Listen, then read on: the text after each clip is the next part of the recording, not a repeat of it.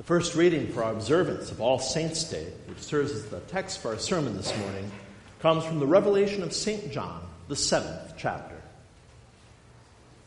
After this I looked, and behold, a great multitude that no one could number, from every nation, from all tribes and peoples and languages, standing before the throne and before the Lamb, clothed in white robes, with palm branches in their hands, and crying out with a loud voice, "Salvation belongs to our God who sits on the throne and to the Lamb."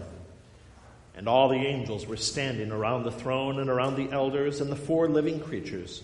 And they fell on their faces before the throne and worshipped God, saying, "Amen. Blessing and glory and wisdom and thanksgiving and honor and power and might be to our God forever and ever. Amen." Then one of the elders addressed me, saying, "Who are these, clothed in white robes, and from where have they come?" I said to him, "Sir, you know." And he said to me, "These are the ones coming out of the great tribulation. They have washed their robes and made them white in the blood of the Lamb. Therefore they are before the throne of God, and serve him day and night in his temple. And he who sits on the throne will shelter them with his presence. They shall hunger no more, neither thirst any more. The sun shall not strike them, nor any scorching heat. For the Lamb in the midst of the throne will be their shepherd, and he will guide them to springs of living water, and God will wipe away every tear from their eyes." And this is the word of the Lord. Thanks be to God. These are the ones coming out of the great tribulation. They have washed their robes and made them white in the blood of the Lamb. Blessed are those whose strength is in you, in whose heart are the highways desired. The epistle reading comes from the first letter of St. John, the 3rd chapter. See what kind of love the Father has given to us, that we should be called children of God, and so we are. The reason why the world does not know us is that it did not know him. Beloved, we are God's children now, and what we will be has not yet appeared. But we know that when he appears, we shall be like him, because we shall see him as he is. And everyone who thus hopes in him purifies himself as he is pure. And this is the word of the Lord. Thanks be to God. The Holy Gospel comes to us according to St. Matthew, the 5th chapter. Glory to you, O Lord. Seeing the crowds, Jesus went up on the mountain, and when he sat down, his disciples came to him. And he opened his mouth and taught them, saying, "Blessed are the poor in spirit, for theirs is the kingdom of heaven. Blessed are those who mourn, for they shall be comforted. Blessed are the meek, for they shall inherit the earth. Blessed are those who hunger and thirst for righteousness, for they shall be satisfied. Blessed are the merciful, for they shall receive mercy. Blessed are the pure in heart, for they shall see God. Blessed are the peacemakers, for they shall be called sons of God. Blessed are those who are persecuted for righteousness' sake, for theirs is the kingdom of heaven. Blessed are you when others revile you and persecute you and utter all kinds of evil against you falsely on my account. Rejoice and be glad, for your reward is great in heaven, for so they persecuted the prophets who were before you." This is the gospel of our Lord. Praise to you, O Christ. Grace, mercy, and peace to you from God our Father, and from our Lord and Savior, Jesus Christ. Amen. Heaven, according to the band Talking Heads, is a place where nothing ever happens. Warrant insists that heaven isn't too far away. Belinda Carlisle, in fact, claims that it's a place on earth. And many musicians claim that heaven is, well, doing some very unheavenly things. Even in our secular world, heaven is something that we talk about, dream about, and ponder about an awful lot. There are all sorts of ideas about how to get there. Do you take the highway to heaven or the stairway? There are all sorts of cliche ideas about it, like Bugs Bunny lying on a cloud playing a harp. Some people say it's somewhere that everyone eventually winds up. Others say it doesn't exist at all. Plays, stories, songs, cartoons, movies, and countless essays have been written about heaven, speculating and postulating and suggesting what it might be like. So few people, though, think to ask its maker, or to even listen to what he has already told us. Today we celebrate All Saints' Day, and as we do, our minds are drawn upward to heaven, where all the saints in Christ are gathered. And as we celebrate, we start to think about our departed loved ones who dwell there now, and about our own eventual residence there. And we too can't help but wonder, what will heaven be like? Well, to start with, let's talk about what it's not. It's very much not like many of our worldly ideas or the caricatures that fill pop culture. It certainly isn't the depraved, decadent, sinful orgy that is just filled with carnal pleasures and no consequences. That's not paradise. That's just our wicked hearts denigrating God's perfect paradise and dragging down into the mire of sinful depravity what God has given to us. Likewise, heaven isn't the cartoony version of sitting on a cloud and strumming our lyre and twirling our halo with our wings all day long. This image is kind of based on the assumption that we become angels when we go to heaven, which isn't true at all. Nor would we want it to be true. Because angels, as great and mighty and powerful and awe-inspiring as they are actually beneath us.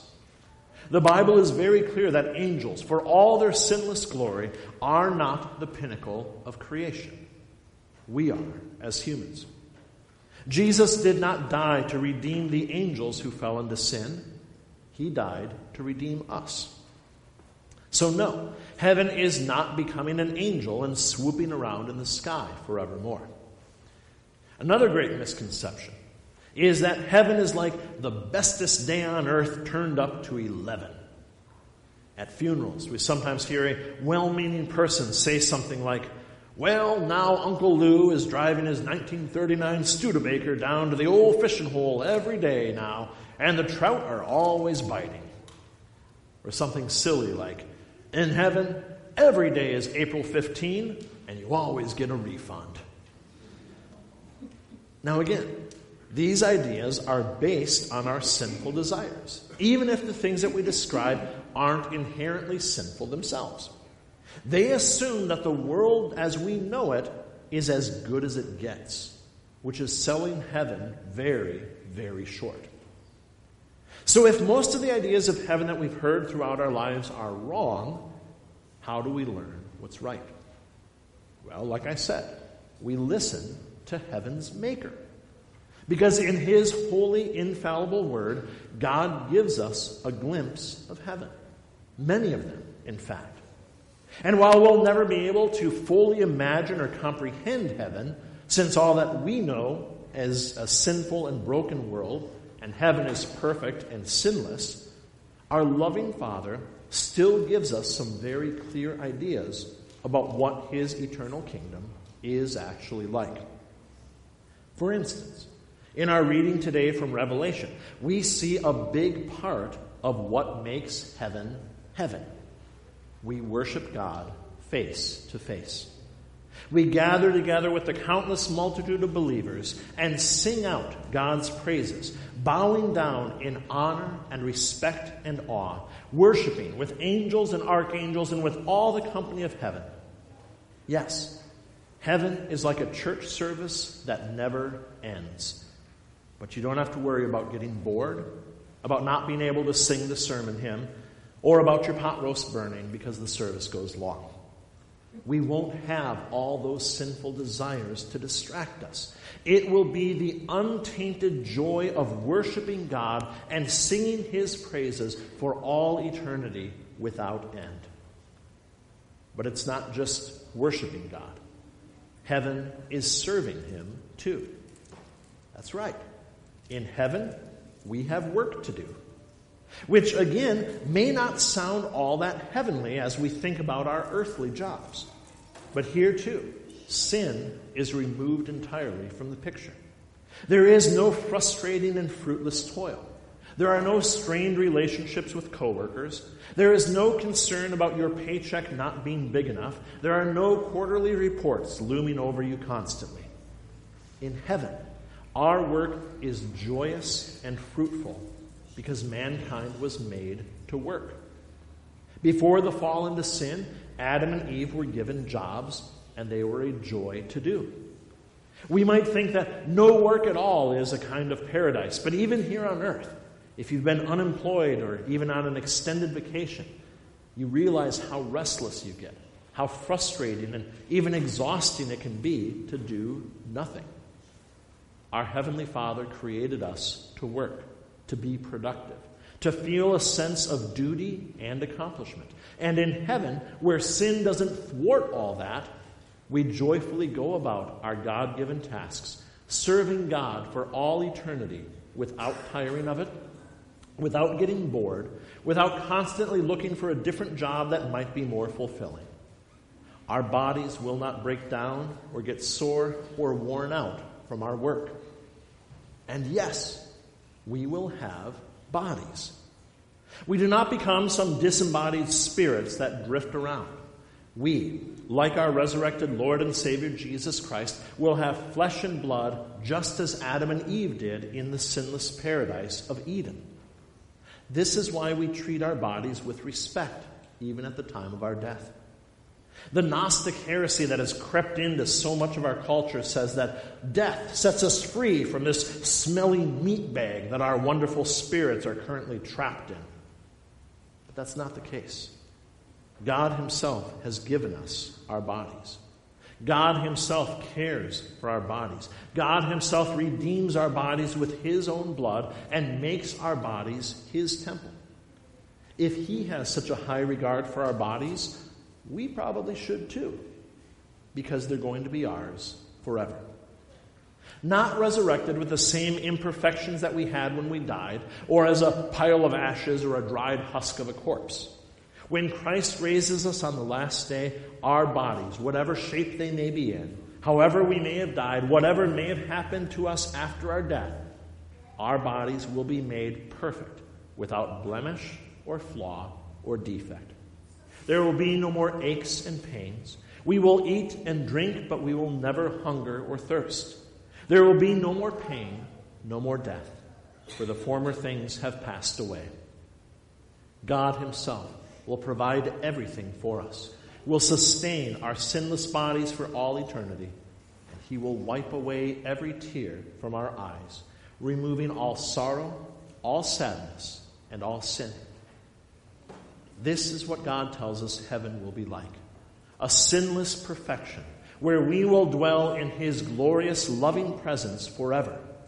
And there could be nothing better. Every glimpse of heaven that God reveals to us in His Word, it deepens its joy, its perfection, its wonderfulness.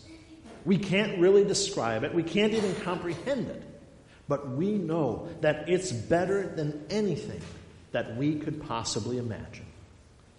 And the best part of heaven is that it is not some long-shot hope for the really, really, really good people in this world.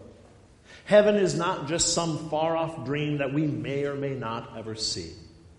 By the grace of God, heaven is our glorious and absolute guarantee. It is our home. When we see that multitude in our reading that no one can count, we ourselves are included there. We are the saints that we celebrate today because we are the holy ones.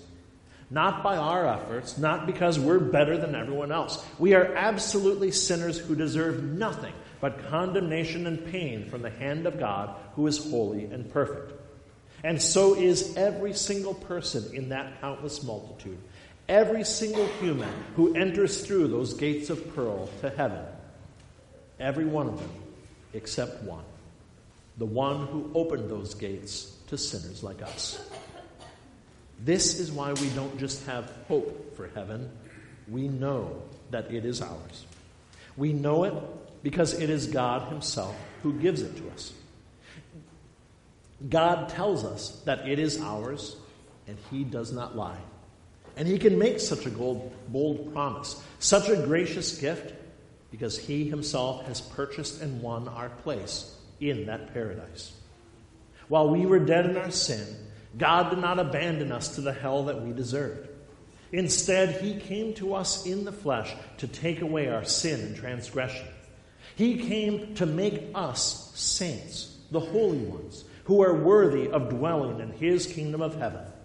Not by rewriting the rules, not by pretending we didn't sin, not by lowering the bar of perfection of heaven by even an inch. No, he made us holy by giving us his own holiness and perfection.